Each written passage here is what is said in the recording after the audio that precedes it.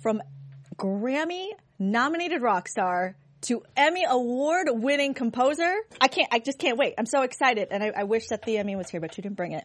Who? What? Who? Today on the Fly Filmmaking. Welcome to Popcorn Talk, featuring movie discussion, news, and interviews. Popcorn Talk. We talk movies. Hey everyone, welcome back to On the Fly Filmmaking. I'm your host, Marielou Mandl, and you can find me all over the internet at Marielou Mandl. And today, I'm talking to somebody that you can now also find all over the internet because he just won an Emmy. Jeff Russo, welcome to the show. Thank you very much. Thank you for having me. Yes, he is a music composer, and this beautiful song that's playing is what you just won for, right? Yeah, that's correct. You're playing the choir version of the main theme for Fargo. Yep. For Fargo, that's yeah, right. Fargo. And was this choir version only on season 3? Season 3, but I recorded it for season 3. Yeah. Yeah, it's wonderful. I love it, and I was listening through the soundtrack, which you can find on Spotify. Also, right. Beautiful, beautiful stuff. Thank you. And then diving into what you've done all sorts of things. Yes, I tend to sort of be a little ADD with the music. That's okay, but at least you're sticking with music. Yeah. That's I mean, great. I don't know that I could do anything else. No, I think you've got a career in it. You should stick with it. I'm feeling good about it. So definitely stick with music. It seems to be working out for you. I think maybe I might try it for a little while longer. Okay. Just give it a little more. It's a little more time. You're almost there. You're almost there. All right. So I'd love to know about your Emmy win. You are the first Emmy winner that we've gotten so fresh off the carpet. I'm fresh off the carpet. Yes, it happened a couple days ago, and it was as surprising to me as I've ever been in my entire life. I went to the Emmys with my wife. We went, and I had said there's no way I was going to win. I thought for sure it was going to be a good friend of mine. His name is Matt Quayle, who did the music. We interviewed Matt Quayle a few weeks ago. He's wonderful. So I was positive that he was going to win for Feud. And when we were sitting there and they said the nominee names, I sort of looked at my wife, and then I looked over at Mac, expecting them to say him and for me to give him a smile and and they said Fargo, and my wife said later that I looked like I was going to vomit. Like I looked like I had seen a ghost and I turned just ghost white, and she was like, "I've never seen you like that before."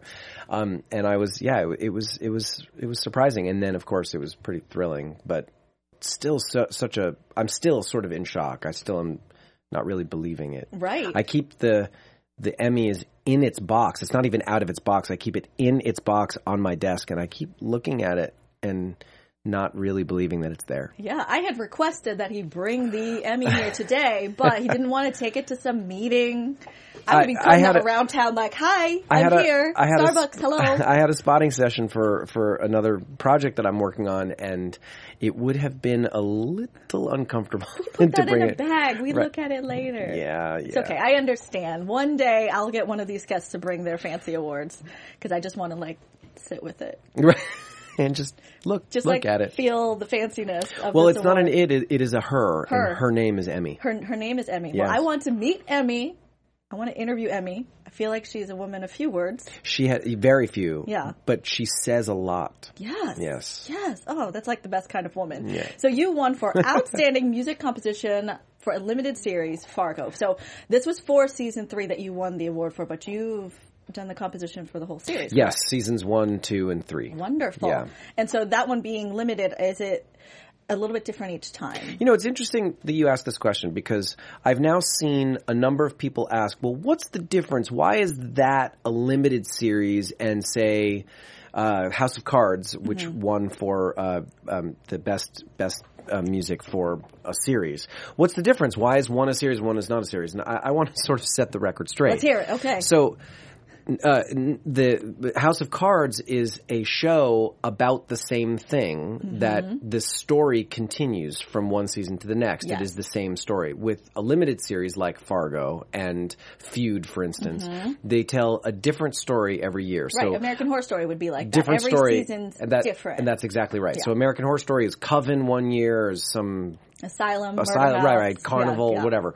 And with Fargo, even though we're called Fargo, we don't change the name of it. Every season, it's a new story, new characters, new actors, new everything. Yeah. So that's what separates it from, say, a regular television series, because we are limited in that way. We have a closed-ended narrative every season. Mm-hmm. That's the difference. Right. So there you have it. There's your answer. Yeah, I feel like that's pretty self-explanatory. People don't get it. Who is it? I'll slap It's them. the internet. The internet asked that question. They don't understand anything. We're on the internet now. I figured I'd answer the internet. We're here to tell you. Limited series. Yes. There it is. There it is. Great. You guys know you binge watch enough. You figure it out. Right. It's fine. But that's why we're here on the Fly Filmmaking, to teach you about this kind of stuff. So we're here to answer all the questions. All the questions. All of them. All right. Then my next question for you is, do you approach something like this differently than something that is a continual story? Well, yeah, certainly from season to season I do. It was basically like I was starting completely new. The only thing the only thematic element that transversed all 3 seasons, actually 2 thematic elements. One is the main theme continued to be. It was just sort of, it would pop its head up in different ways. And then in season 3, we had a character appear in season 3, which is the only character that technically appeared in all 3 seasons, and that was this character. His name was Wrench, Mr. Wrench, who was the hitman, one of the 2 hitmen in season 1. He appeared in season 2 as a young boy in episode 10, and then in this season he appears in episodes 7, 8, and 9, or 8, 9, and 10. Okay. I'm sorry. 8, 9, and 10. Yeah, so he has like a musical theme. Yeah, there was a theme for Wrench and Numbers in season 1 that then became the theme for Wrench and Swango, who Nikki Swango was the name of the other character.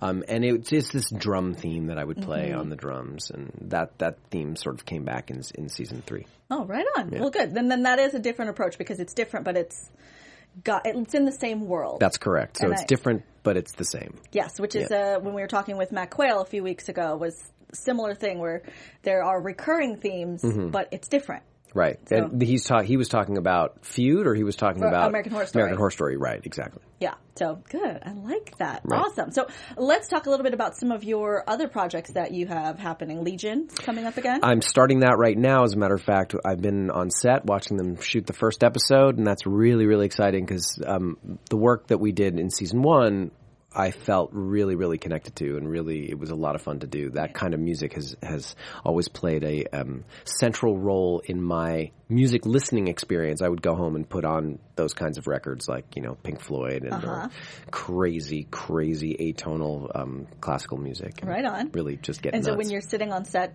are you already scoring in your head?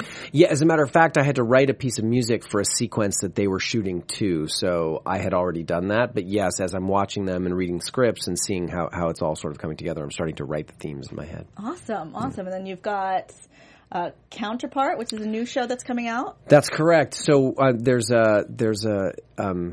it is a thriller show for Starz Network that'll come out sometime, I think, in January or February. Okay. But it stars J.K. Simmons, and it's really, really interesting. It's about it's about a mirror world that gets discovered, and people living on both sides, and so a lot of the actors play themselves on both sides. It's pretty interesting. That's neat. I feel like you get a lot of fun projects then. I have been very, very lucky that I've been able to get to work on some very, very interesting and very cool projects. Yeah. So, yes. Yeah. Okay, cool. So we've got Three Christ that's premiering this week, right? Yeah, it's premiering at the Toronto Film Festival this week. And I'm really excited about that. I worked on that at the beginning of the year. It stars Richard Gere, and that's a really interesting story about a psychiatrist who was studying the interaction of 3 schizophrenic patients in the Ypsilanti mental hospital, excuse me, and they all thought they were Jesus Christ. Oh. So he thought, why don't I put all 3 of them in a room together, and we'll see what happens. And he does, and hilarity ensues. Yeah. No, it's it does not sound like funny. That, but... I mean, there are some light and fun moments, but it's a really interesting story told about these people, and apparently it's a true story based on a book and truth. Yeah, that sounds interesting. And then one of the most stressful shows I've ever seen, The Night Of. That was last summer. Yeah, that was. I would say that is a very well described sentence. And Yeah. yes, it was a very stressful show. Stressful to do, stressful to watch, stressful to be a part of, but it was really fulfilling though. It was really fun. And I really think like the music plays so much into that, is that like bringing the tension, like really putting it in your soul. Because music like taps in a little bit differently the way a visual thing can. I totally agree with you, and I think that's the one thing that kept stressing me out too, is I had to sort of really pull on that tension. It would pull out of me too, so I would go home sort of feeling like I needed a drink every night. Yeah. No, I'll be honest, I think I only got 3 episodes into that because my heart couldn't take it. I was like, this is too stressful. Oh yeah, but people would call me and be like, I can't watch this show at home alone. Yeah. I can't do it. I need to have either a friend or I have to watch it during the day. It can't be watched at night. Yeah. It's You're pretty just haunting stressful. people. It's just haunting people. And then my favorite of your newest project was announced today or was premiered out on the internet today is the Star Trek Discovery theme.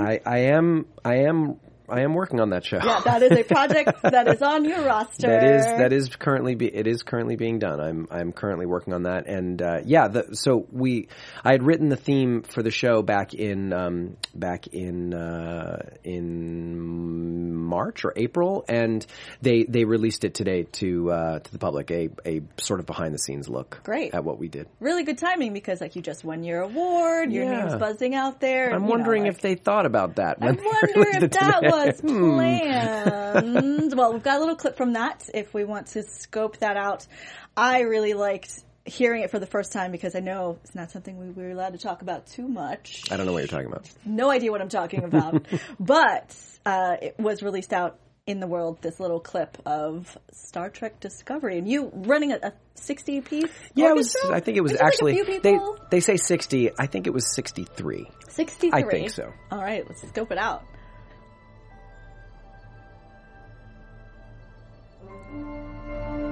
French horns.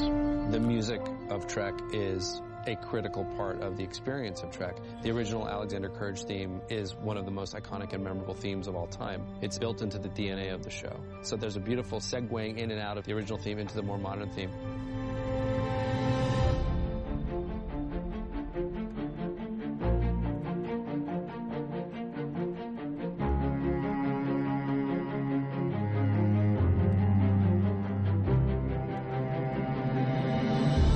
Look at you go. That's me conducting.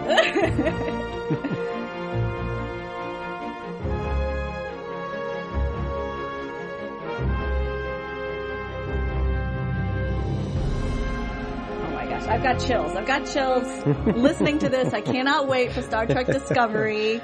So I know the project we're not supposed to talk too much about, but like as a Star Trek fan, what project are you a fan are you of talking the about show a project called Star Trek? It's funny. Yes, I watched Star Trek when I was a kid, and I'm a fan now. I continue to want to see the movies. I continue to want to engage. For lack of a better way of saying it. But yeah, it's fun. It's fun. That's really great. Yeah, because this version of it definitely, as they said in this article, it's an Entertainment Weekly article that I found this on, that it's like a throwback to the original Star Trek. So it's nice. That's what I feel.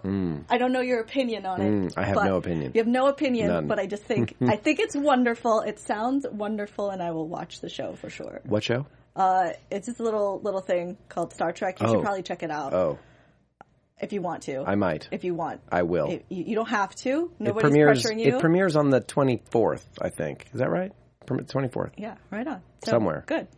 Somewhere on the internet. See, that's a dream of mine, is to be part of Star Trek, and so this is the closest that I've gotten so far, is somebody who's not allowed to talk about working on the project. I don't work on that project. You don't work on nothing? No. Don't know nothing about nothing? I feel like someone's coming for your kneecaps. Awesome. So, let's talk about your background in entertainment. So from my digging on the internet, you were in a little rock band back also, in the day. yes. So I like to refer to those as my clown days. Okay. When I delved into wanting clown makeup on and smiles and stuff. Nice. I started out when I was a teenager wanting to be in rock bands because the guitar players got the girls, so I wanted to be on stage playing guitar. And then I remember I smoked pot once and listened to The Wall and thought, oh, I've got to do that. Yeah. Pink Floyd kind of thing. And then I started a band. And about 10 years later, my band made our first record, Lemon Parade, which we had a couple hits on it. And that same band is Tonic the whole way? That's the one you started, then 10 years later? Yeah. Yeah, it's okay. Yeah, I started the band in like 1992. Okay. And with Emerson, who was a friend of mine in high school, and we were out here in LA, and we made a record, and then we went on tour, and we all of a sudden found ourselves like 8 years later after making 3 records, and we had toured around the world, and it was and continues to be a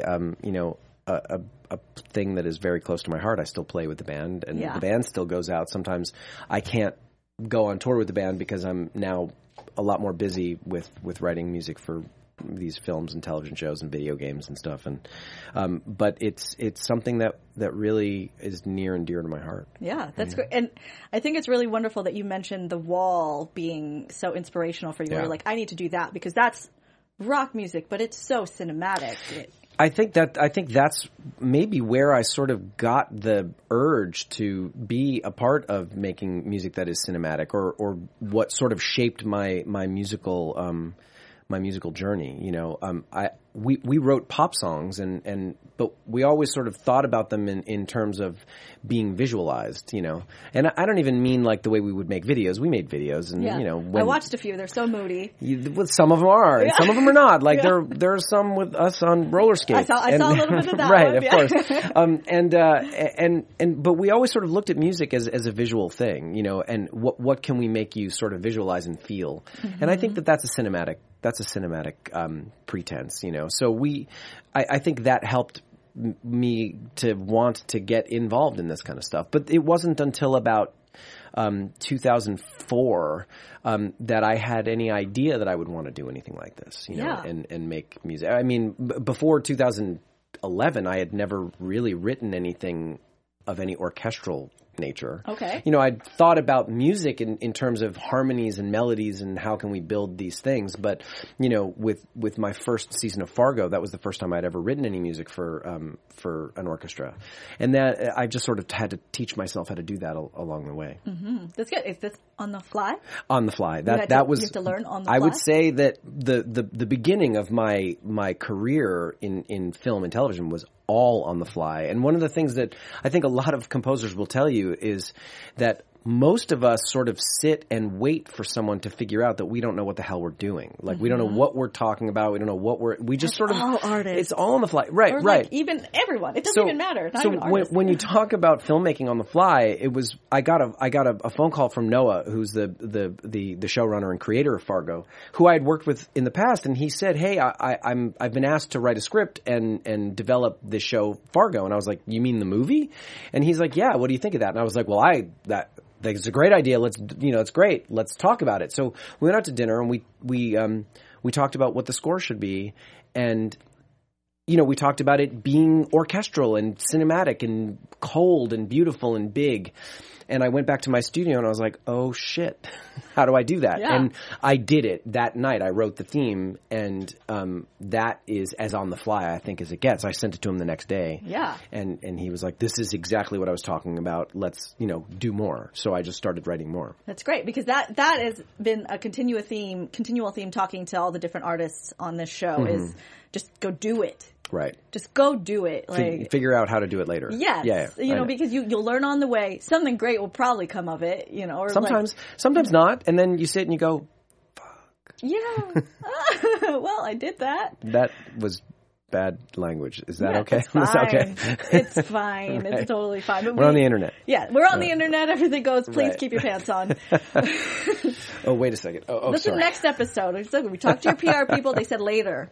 Another time. Another episode for that. Right. So when you transitioned over from, pop rock to composition for movies and films, how did that happen? Well, I started back in 2004, 2005, the band, we just decided we were going to take a bit of a break. The Emerson was going to go make a solo record, and I really didn't know what I was going to do. I started writing songs for a solo record, which I never finished. And then, so I'm good friends with Wendy Melvoin of the duo Wendy and Lisa, and they were in Prince's band, and they had started writing music for films and television a couple of years earlier than that. And Wendy had said, why don't you come down to the studio and check out what we're doing? So I went down and hung out with them for like 3 months. 2 months just watching what they were doing. And finally they said, hey, do you want to work here? Maybe assist us and do this and that. And I had already sort of been helping out. And I said, yeah, that sounds like a really great idea. And eventually they asked me to write a cue. They were like, do you want to try writing a cue? And I said, sure. And I did. And once I did that, I realized that it was really interesting. And I wanted to be involved in that. And they had me writing music for the show that they were working on called Crossing Jordan. And then at the same time, they were working on a show called Heroes, and I was around them while they were writing that show, and I was sort of helping organize, I should say, recording sessions and this and that, and helping the engineer and what he needed, and sort of just basically assisting and watching them. Mm-hmm. And that lasted for about a year, and then I went out on my own. And about 3 years later, I met Noah, the person who created Fargo, and he had created this other show called The Unusuals, and he asked me to write the music for that. Right. And that was sort of my foray into writing music for. Right, because you found a place where you could learn, and then you got in and were doing the work. Yeah, and that's correct. And I just knew someone who could afford me the time to sit and watch, and just take it all in. Right. But that was somebody that you knew from your previous life. Yeah, actually, it was somebody I met because my wife was good friends with them. Right. But yes, same difference. Right. But you put yourself through other artistic endeavors in a place where you could have those kind of connections. That's correct. It's not saying you want to be a music composer for TV and film, you need to go start a rock band, but it won't hurt. Right. Well, having any sort of musical experiences all lead you to where you're going to be. So, right. Yeah, I would say I know a lot of people who want to start their careers, they go to a college, they go to like music school and take film scoring, and that's a path to doing the thing that you want to do. I didn't do that. I had a rock band and made records and went on tour, and then now I'm doing something else. I think that it's really just a question of having musical experiences and applying that to how you write music later. Mm-hmm. Yeah, and it all informs the next step. Everything. But everything informs your next step. Every step you take informs the step after that. Right, but then you also it doesn't have to be perfect. Like, I think the issue a lot of people that I talk to who want to get into production of some kind, whether it's music or visual or anything like that, is that at the beginning they're like, well, I need to know exactly what that thing is that I want to hit at the end. Never. That'll never happen. You're never going to know that. You're never going to happen. And I've said this to myself about 1,000 times. If I would be able to go back in time to when I was like 17 and said, in 25 years, you're going to be writing music for films and TV and video games, and this whole rock thing is going to be something in your memory. Yeah. I would say, fuck you. Yeah. No way. I'm a rock. I want to be a rock guitar player.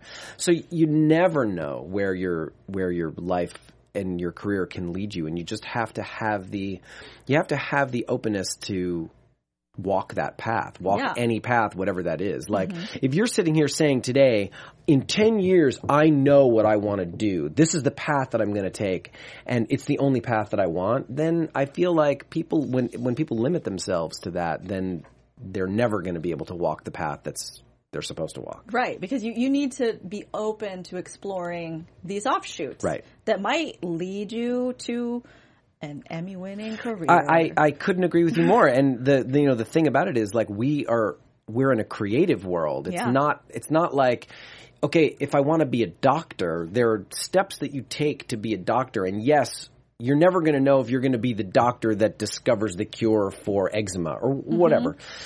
But there are steps to take to get to be a doctor. When you're in a creative life, you just have to allow the creativity to guide you wherever that may take you. So it's like, what I know about my current creative life is my experience as a songwriter and my experience as a performer in a band informs how I do my job now.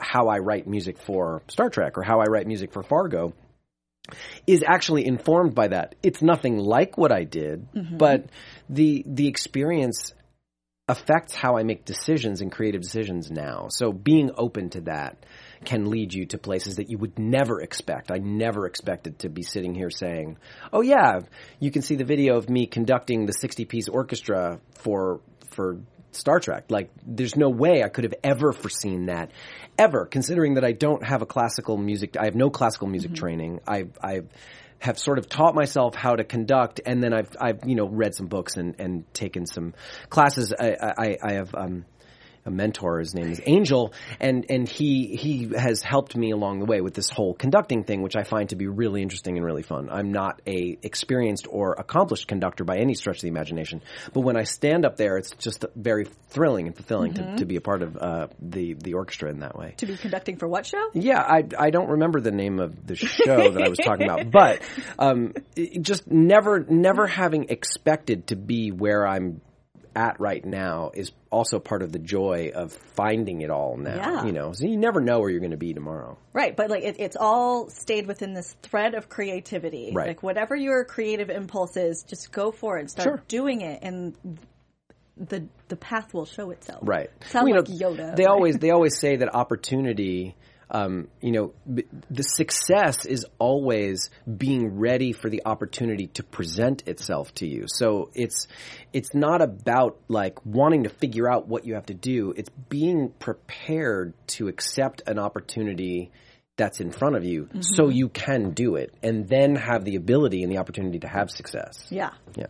All right. So then as far as the production for TV and film, where do you fit into the production timeline typically? So, well, the key word to your question is typically. Typically. Yes. It's always different. It's actually really different for various productions. Like with Fargo, with when I work with Noah, for instance, like Fargo and Legion and all the stuff that we do together, I start very, very early in the process. He'll give me the first draft of a script. We'll start talking about music, and I will start writing and sketching themes to send to him, so when he's in the van location scouting, he's listening to the music and like that and this is what he told me he was doing in Fargo 1, where I had sent him already about half an hour's worth of music before they ever started shooting that first episode, and it was all based on his characters. And so I get in really early. I like to get in as early as possible because the music can inform the story informs the music, and if it all does what it's supposed to do, it's all a symbiotic relationship. Yeah. Which is my favorite thing about doing like TV and film is just it's a big collaborative effort. It's very a collaborative art piece that is just so much fun because without all the pieces working, like it's just okay. Right. I agree with that. And it's also like you check your ego at the door because, it is a one big collaboration. It's like I'm making my art, and I'm using air quotes when I say art because it's artistic, but it's the art. The piece of art is the entire work, not the individual work inside. So we're all trying to create the bigger thing. Yeah. As though you get 18 people to make one big sculpture. I'm just going to work on the hand over here. Somebody over there is going to work on the arm, and somebody's going to work on the foot.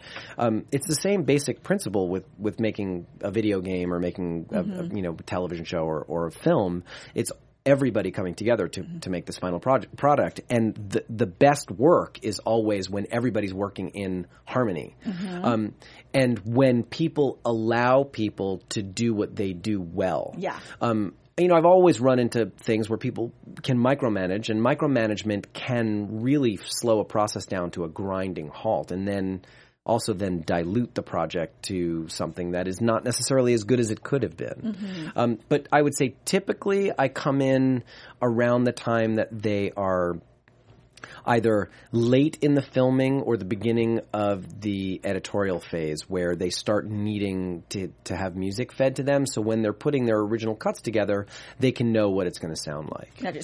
So with Fargo, it was in the beginnings a little bit more based on music for characters. That's correct. And the same for Legion, too. Okay. And then on other projects, it's more music for scenes. Well, on other projects, it's like I get brought in to watch a cut, and then they say, what do you think? Where do you think we should put music? How do you think music should do? Like, how do you think it should work with the picture? And where would you like to see music? And this is where we think music should be. That's usually about, 3/4 of the way through the process of the entire thing. And we'll sit down and do that, and then I'll take the cut back with me and start writing to the picture. Yeah, so you'll have like, you play it and then you're like, oh, this is what we could do. Do you play a lot of the instruments yourself? I think it depends on the score. Like there are scores that I do play everything, and it's either drums or guitars or keyboards, or it's all in the computer and stuff, or me just banging on various things and making sounds. And other times when it's orchestral in nature, I'm really not playing anything other than I'm playing the keyboard to write in the pieces for the orchestra. Yeah. What's the weirdest thing that you've made a musical note with? What's the weirdest item thing? Oh, I think one of our other guests was like they used a dildo for something. That's and it was, interesting. So funny. I've never done that. Yeah, I've never used that. Yeah, they were like drumming. I might have to try that sometime. Yeah. The weirdest thing. It's like it could be anything. It's a coffee cup and just banging on it and then changing and manipulating the sound in the computer. I've done stuff like that. Gone outside with a recorder and recorded sounds. In Fargo 1, I used the sound of a washing machine. In Fargo 2, I used the sound of a typewriter, and me destroying a typewriter with a baseball bat. And in Fargo 3, it was the sounds of automobiles and cards shuffling. I took the cards and started making a shuffling sound, and I used that as a percussive sound in the show. Yeah, that's cool. So it can be anything, and they can be actual musical instruments and synthesizers or stuff, and also mangling musical instruments. Like I took a violin and just started banging on it and see what happened, and then you take that and put it in the computer and sort of mess with it and see what you come up with. Yeah. Okay. It's the true meaning of the word composition. Composition is you're taking things and putting it together and composing something. Yeah. It doesn't always have to be specific musical notes. It can be the sound of anything, and you're just at the end. The end is a composition of various things put together. Yeah, that's how I feel in the visual medium. I photograph and shoot video, and with that, where I'm like, I'm not quite sure what it is, but I don't know. I'm going to take a photo of this corner of the chair and then kind of see what I can do with it later. Right. Or you like a color clip of it and change it and mess with it and turn it backwards and turn it upside down, and then all of a sudden it's not the corner of a chair anymore. It's something beautiful. Yeah. Not that the corner of the chair wasn't beautiful to begin with. It was a really good looking chair. But yeah, that's this whole concept of whatever it is that you're trying to create, just try, think outside the box. Right. And see what comes up, because you might come up with something really amazing. But don't try to think outside the box. Yeah. That's the whole thing. It's like there's a very fine line between being different and trying to be different. And it's I need to do something more. Right. Yeah. No, but just let loose a little bit. Sure. Maybe let loose a little, just a little. So if somebody is on their own at home, they're just trying to make a film and they want to try and compose some music for themselves, what kind of advice do you have for them? For someone who knows how to write music, or somebody who doesn't know how to write music? Well, okay, so let's say somebody doesn't, and they don't know where to start, but they're like, I've got this little 5-second clip, I want to try and make something. Anything can be the score. Mm-hmm. Anything. Any sound can be score. We talk about that all the time in spotting sessions. It's like, there's this very I was talking about this. What's a spotting session? So, spotting sessions when you sit down with the filmmakers and you decide where music is going to be. You spot where the music is going to be. So I was spotting the show Counterpart, and was it Counterpart? Yeah, it was Counterpart. And there's this long sequence where it was an emotional moment, but it was raining. And the rain was the score. Mm-hmm. There was nothing we could do for music. Music couldn't go, because it was I said, either we lose the rain, in which case I can put music, or the rain needs to be the score. And I've used the sound of rain inside scores before in order to sort of help the narrative and help the sound of the score. But the point is, anything can be a score. It can be any sound. They could just sit there tapping, and that could be the score. Maybe I don't know what the picture is, but it doesn't necessarily have to be musical or violins or drums or anything specific. It can be any sound. Get a wine glass and put some water in it and just tap it with your finger, and you've got sound. Yeah, and then you can put that in your computer and stretch it out. What I've done a lot is, you take a cup and you pour a little bit of water in it. You can hit it and it'll make a little bit of a tone. And then you can take that tone and stretch it out over about 4 hours and make this one long piece. And then that in and of itself, and then you cut into that and find the right tone. And that can be the basis for any musical piece. That's really fascinating. Yeah. Because music for me is so foreign, but talking with all of these composers, I'm a little less scared to give it a try. Like visual, I'm like, sure, whatever, give me a camera, let's go. But like for sound, that's really brilliant, where it's like you just make that, stretch it out, see where there's something you can find, which is just, it's very similar to what I do with video footage. Sure. You know, where you like slow it down, speed it up. Well, it could be amazing. Right.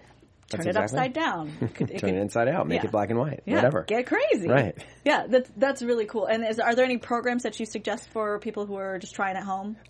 Well, you know, like you can do. I use Pro Tools, but that's really just for audio. I think that Final Cut, you can do a lot of audio stuff in Final Cut. I think that if you're sort of just new to the whole thing, that's probably the thing that you'd want to use. Adobe Premiere Mix or something. There's a lot of stuff, you know. Yeah, lots of options that are out there and available to people. Are there any times that you've done something you feel was a production fail? Or like you went out there and you're like, ooh, why? Well, you know, the times that I feel like I've made production fails, they don't really make it anywhere because I never allow them to leave my studio. So yeah, there have been times when it's mostly like compositional rather than production-wise. You know, I've been unhappy with the sounds of things, but in the end, I have to fix them. So if I'm unhappy with the way something has been produced, I'll just fix it until it's right or redo it. You know, so I don't know that I've had any major production fails that have ever seen the light of day. Right. The production fails usually never leave the laboratory. Yeah, which is totally fine. And that's where you take note of it and you realize what it is, you fix it, and you go from there. I'll never do that again. Yes, that's like, okay, no, none of that. Right. Any triumphs where, you know, any of your like really shining moments of things you've done where you're like, that was exactly how I wanted that to turn out? Well, it's funny because a lot of times exactly how you want it to turn out isn't the way things turn out, but they still can be better than what you expected. Okay. And that seems to happen a lot with live musicians because when you so I write a score or a piece of music for an orchestra to play. What I do in the computer as a mock-up and what I hear is not necessarily what's going to happen, even though you've written it out, you've written out exactly how you want them to play a certain dynamic and how you want them to play a certain passage of notes. And, you know, they read the page and every player is different. So, I have experienced actually hearing an orchestra play back music in a way that I never expected that made it 10 times better than I could have ever wanted it to be. And those are the best moments. The best moments are when you have an idea and then when that idea is actually enacted, it's better than you ever thought that it could be. Yeah. Those are the moments where you're like, that's why you have 30, 50, 60, 2, 1, 5 human beings playing music. Yeah, because you have all these people who are very good at that thing that they do, collaborating on this bigger project. And that's when I'm working productions. A lot of times, like I'm by myself because it's something small. So I'm like shooting, I'm editing, I wrote it, all of this stuff just because that's what the project called for. Right. But when I get to work with a team, and I just have my one role, and then there's like a very good camera person, a very good sound person, a very good everyone else. The project's always so much better. Composers don't always get a chance to have that experience. And I think one of the things that helped me with what I do now is my experience being a member of a band. Because I've been a collaborator my whole life. That's how I came to music, is as a collaborator with other musicians. Whether it was a song that I wrote or a song that I co-wrote with other people or someone else's song that we were playing, it was all about the four of us coming together to create this sound. And a lot of composers don't get that chance. Many composers sit in a room by themselves in the dark. And that's it. They write and they write and they write and they write and the door's closed and that's all they do. There's no other input from any other either artist or musician or anyone. And I think that part of the thing that makes orchestral music or live music so great for scores is that it infuses an element into the score that is alive, that a single composer in a room with a laptop can't possibly do. Now, those scores that are written and made with a laptop in a room by people, by themselves, those have merit and those can be fantastic. But it doesn't have the same life. It doesn't have the Yeah. same feeling as something with live musicians playing real instruments. Yeah, because I'm not a purist by any stretch of the imagination. I have written many pieces of music that was just me on every instrument, or just me and a keyboard, or just me and a computer, and I've been very happy with them. Yeah. But since I've been recording a lot of live music, for these projects that I've been working on, I've become more and more accustomed to what that does to the music that I'm writing, and it's thrilling. Yeah, I used to really be into I was like, oh, it's just mine and nobody gets to touch it. And, you're a little like, be precious, right? Right. Which is, it's fun, especially when you're trying to exercise your creative muscles, because I'm the type of person that wants to learn a little bit about everything. Right. So then when I'm working on bigger things, I know how to communicate with those people. But now that I feel like I've done that, and I am enjoying more working collaboratively. Sure. Well, it's very meaningful to be able to have collaborative moments, and for that to inform how you work. Yeah. Again, I'm not saying only 60-piece orchestras get to be great, because those are few and far between because of financial constraints. But I think that, it's even better to just have one other person in a room and throw ideas back and forth, or just like, what do you think of this? Or like, what would you play? Or how would you do this? Or get someone to just come in and tap while you're playing a guitar or playing the piano, to sort of give it a different feel, Yeah, definitely. Yeah. All right. So do you have any advice for creatives in general who are looking to get into entertainment? That question seems to arise a lot. Like, what's your advice for people who are wanting to be creative and wanting to make it as a career? And it's it's interesting. I have no advice, because the advice is just to continue to be creative. Finding a way to market your own creativity is very difficult, and it's also different for every single person. So, I've always said that the success to be had is there's so many factors involved. There's being in the right place, having it be the right time, you having written the right music, it being the right group of people, it being a confluence of events that led you to that thing that made this one person want to hear this particular piece of music, or see this film, or watch your one-man show, or whatever it is. So there's really no one piece of advice that anybody can give that would lead anybody down a road of success. It's just, you have to try to be creative in your creative space. Like, be creative being creative. Yes, I agree. And that has become a through line of a lot of our guests, is just, you have to go out there and do the thing that you are wanting to do. Absolutely. And then as you do it, then, right, you'll make your connections. But if you're not doing it, it's not going to happen. That's right. If all you're doing is trying to do it, then you're not accomplishing anything. Yeah. You have to go out there and do it. And whatever way that is. If you're, you write piano music, then, find a piano bar and go do a free gig at 4 p.m. Yeah. And just play. And just get out there and just make music, or sit in your studio and just write music. Yeah. And then especially with the the internet, you can just output as you get better.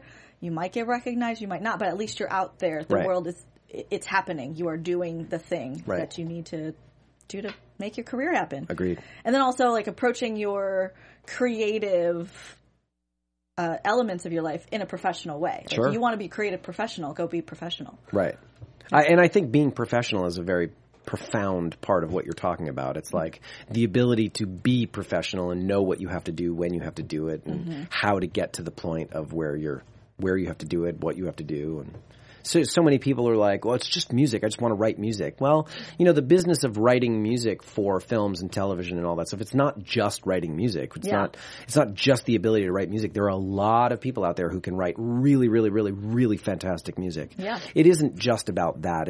There are things that you have to be able to manage. Interpersonal relationships are very important, like the ability to connect and the ability to have a conversation and understand what somebody's saying, and then translate that into music. That's a really, really important thing. And the ability to make someone believe that you are going to take care of their needs, and so they can feel safe and comfortable and know that, oh, this is going to get taken care of. I don't have to worry about this. Right. Because in films and in TV, as you know, the filmmakers have about 10 billion things that they're thinking about. Music is just one single part of that. So if the filmmakers feel like that's going to be taken care of, that's one less thing that they need to think about. They can just check that mark and, okay, this is good. This is going to be taken care of. Yeah, be responsible for your realm. Exactly. And be trustworthy, you know. I think that works in all aspects of the creative. It's like, just be professional. Yes, be professional and be nice. Oh, don't be a jerk. It doesn't. By the way, it's easy to be nice. It actually is difficult to be a jerk, right? Yeah. You have to actually do things and say things in order to be a jerk. To be nice is simple. It's like don't be a jerk. Yeah, because like so many of the opportunities that you got were probably because you were a nice guy, and they're like, it would be fun to give him an opportunity. I think people who are genuinely or generally nice tend to attract people more than people who are actually not nice people in general. Like if you treat people with some respect, people will hopefully treat you back with respect. Yeah. That's not to say that people don't make mistakes, because people make mistakes, but the general idea is to try to be as nice as possible. Yes. Be nice, be professional, and do the thing. Yeah. That's great. Well, thank you so much for chatting with me today. You're welcome. About shows we're not supposed to talk about. What show? And awards that I didn't get to hang on to today and won't talk to me because you didn't bring it. She has a name. Congratulations on your Emmy win. Thank you for chatting with us. Much. Let everyone know where they can find you on social media. You can find me. I have a website, jeffrusso.com, and you can see me on Twitter at Jefferson Russo. Jefferson Russo. It's not Jeff. It's at Jefferson Russo. And Facebook, Jeff Russo Music, I think, is my Facebook thing. That may or may not be right. I think it's Jeff Russo Music. And various other places, but I think those are the two main things: is Facebook and Twitter and a website. Yeah, and basically you turn on your TV anywhere and you'll hear Jeff Russo playing somewhere on your TV, in your movie theater, on your video games. It's great. Thank you so much for joining me. Thank you. And I'm Marielou Mandl. Thank you again for watching On the Fly Filmmaking. You can find me all over the internet at Marielou Mandl, and we will catch you next time. From producers Maria Menounos, Kevin Undergaro, Phil Svitek, and the entire Popcorn Talk Network, we would like to thank you for tuning in. For questions or comments, be sure to visit popcorntalk.com. I'm Sir Richard Wentworth, and this has been a presentation of the Popcorn Talk Network. The views expressed herein are those of the hosts only and do not necessarily reflect the views of the Popcorn Talk Network or its owners or principals.